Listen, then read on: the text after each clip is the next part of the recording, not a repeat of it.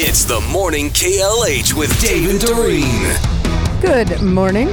Doreen is here along with Marcus, and Dave Coombs joins us now. What's going on, David? How are you? I'm doing okay, guys. You? Good. We're here.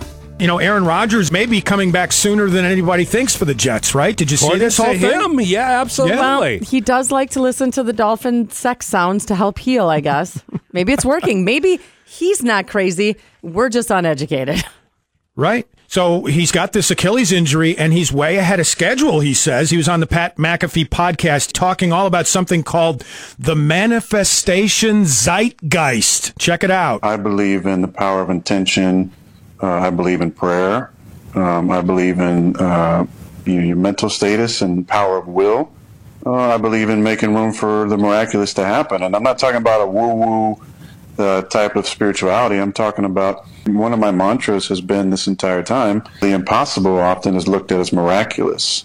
So when I say leaving room for miracles, it's leaving room to do something that hasn't been done before. Manifestation Zeitgeist from Aaron Rodgers. Yeah, I believe the children are our future. I believe that Aaron Rodgers. Well, let them lead the way. Yes, thank you, Marcus. That's probably better philosophy than his, but. Yeah, it sounds more like the philosophy from Kevin Costner's character in Bull Durham, frankly. I don't know.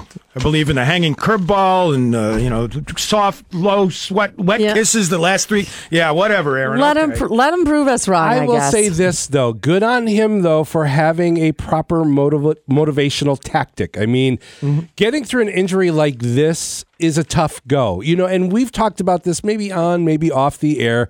Aaron Rodgers, here's his problem. He's a single guy. Right? Like, if somebody else goes through this, they have a wealth of family and friends and wives and children to, like, keep them motivated. And him, what does he have? Himself and Pat you're McAfee. Right, I guess. So that we know of, at least. Yeah, maybe this is his own way of being his spouse that kind of coaxes him through this. So, all right. Whatever it takes. I mean, good on him. Yeah, maybe he could have Taylor Swift after Taylor Swift dumps Travis Kelce. And she will. Right? It's right, inevitable. Doreen? It's because that's what she does with all her boyfriends. Well, and right? if she doesn't have a relationship breakup, she doesn't have a new album. That's true. It's a good point. So we've talked a lot about the There I Ruined It guy on YouTube. Yes, love him.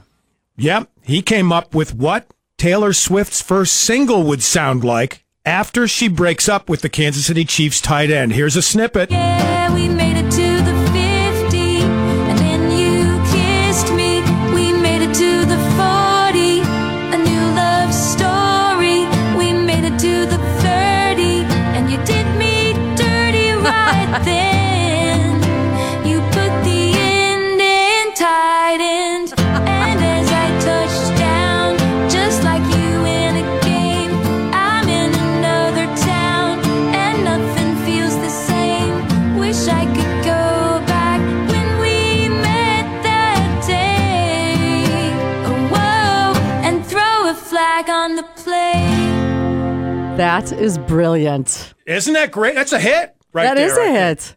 And I keep saying, are you sure this isn't some sort of a media plant? Because Taylor Swift, the movie's coming out, and they keep showing commercials for the movie, and the Times Square billboard. There's her movie. Like, I don't know. Yep. I don't see this a forever love story for Taylor. Right. Not like the one that, and it's one that I still can't believe exists. It's the fact that David Foster, who's brilliant producer, he's like, 50 years older than his bride, Catherine McPhee, American Idol fame. They've been together like forever and a day now, too. Really? Yeah. The guy who ruined Chicago, in my opinion. I know, because I love Chicago. I love that band, but I don't know. I think he ruined it. But yeah, it's funny you bring that up because I guess Catherine McPhee recently baked her son's iPad in the oven. What? She forgot. She took it away from him because he was using it too much, and so she hid it in the oven, forgot about it, and then went to cook something, and then what's that smell? So how do you take that back to the Apple store and say, I don't know what happened? Just all of a sudden. Those stories too that the new iPhones, they burn up, they get up to 106 degrees themselves. So Yep. Just a case of baked apple there, right? Yes, there you go. I can't imagine. Little cinnamon on it fixes it. Have you ever done anything like that? Have you ever thrown a pizza in with the cardboard still on it, or?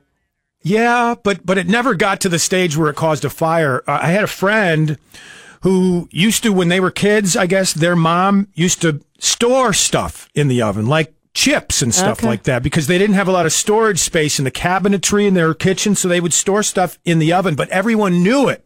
And when this woman got married, she forgot to tell her new husband that that's a thing. Oops.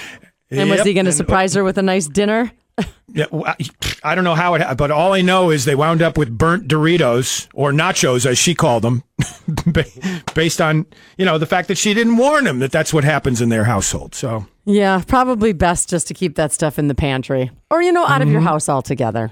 Right. Yeah, for sure. Eat healthy. All right, David. Well, thank you for your time. We will listen to you coming up after our show at 10 o'clock.